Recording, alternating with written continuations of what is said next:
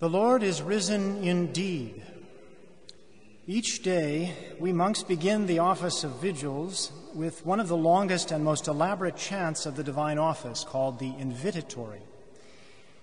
From Easter Sunday through the Ascension, the refrain for the Invitatory is, "The Lord is risen indeed."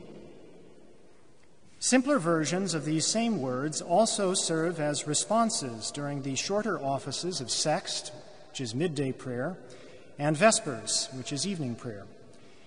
This means that all told, we repeat them up to 3 times a day for more than 40 days. Now, repetition is a mark of importance. The liturgy is inviting us here to pay attention. And it's not just the Easter liturgy that is extending this invitation. It's also, as some of you may know, one of the traditional Easter customs of Catholic culture that extends the invitation.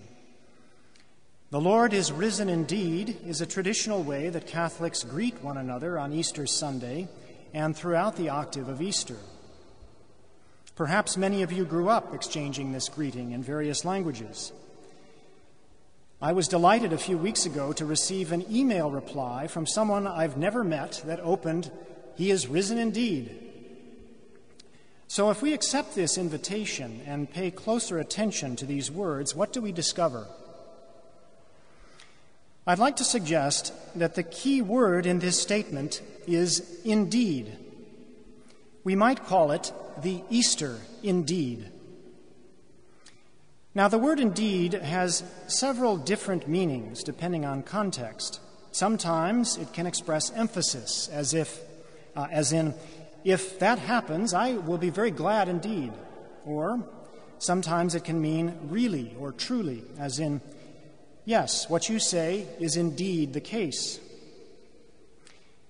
The first of these we might call the indeed of intensification, and the second, the indeed of verification. I'd like to suggest that the Easter indeed is the indeed of verification. And the words themselves provide the first evidence. In Latin, "the Lord is risen indeed" is, some of you may know, "surrexit Dominus vere." Vere comes from the Latin verus, which means true. To verify is to establish the truth by examination or demonstration. It's something that happens between between people, between 2 or more people. So it's reciprocal.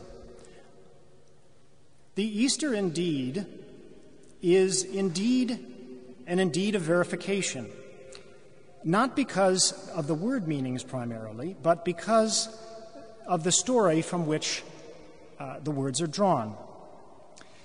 Now, before we look at today's gospel from John 13, I'd like to examine this story, which is the disciples' walk and encounter with Jesus on the road to Emmaus.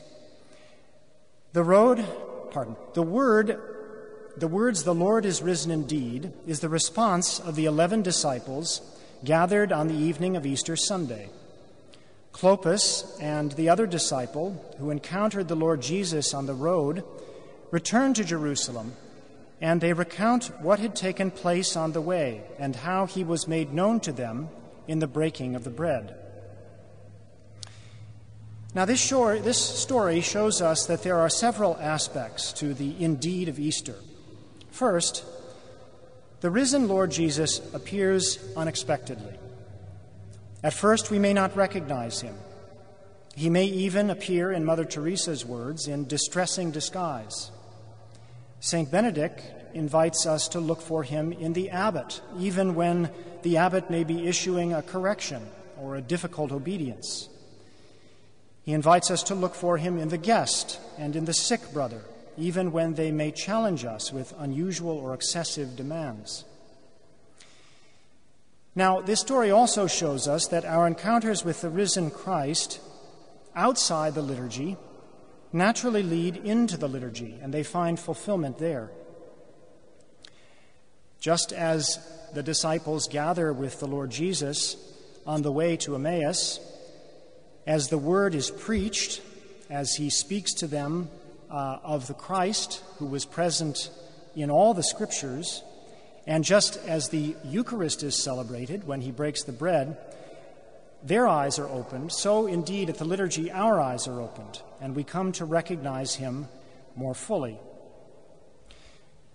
Third, this indeed is something that, as I said, is shared. It's a reciprocal acknowledgement of the risen Lord Jesus. So they return to Jerusalem, and they discover there that the Lord has already appeared to Simon Peter. Now, this appearance doesn't actually appear anywhere in the Gospels or in any of the Scriptures. There's something very mysterious about it. St. Paul testifies to this appearance to Peter, that he appeared to Peter first, but we never actually have the chance to witness this ourselves. We have to rely on the Church's testimony, on the rock upon whom the faith is founded.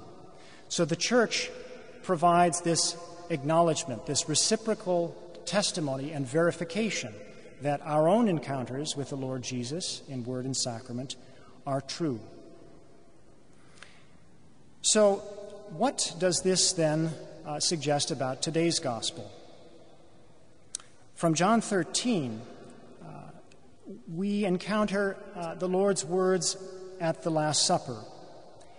And this is not, at least at first appearance, the risen Lord Jesus who is speaking. In fact, this is just prior to his humiliation, his betrayal. Judas departs at the opening of the gospel. But the moment of his humiliation is the very moment of his glorification. And he says, as Judas departs, "Now is the Son of Man glorified." So in fact, this is the risen Lord Jesus who is speaking to us. The risen Lord Jesus present as he is present in all of the Gospels, speaking to us now in the liturgy, risen and alive. And this helps us to understand the significance, finally, of the new commandment, because this also is a manifestation of the Easter indeed. This also is an appearance of the resurrected Lord Jesus. To love as he has loved us is to love even those who have betrayed us, to forgive even those who have persecuted us. It is to manifest the presence of the risen Lord Jesus to others, and indeed to receive from others the love that he offers them, and which they then can manifest in their love towards us. So this will indeed be the verification of the love of the new commandment, is that we love as we have been loved. And this is the Church's response to all of the appearances of the risen Lord Jesus that we encounter during the course of the Easter season. The Lord is risen indeed.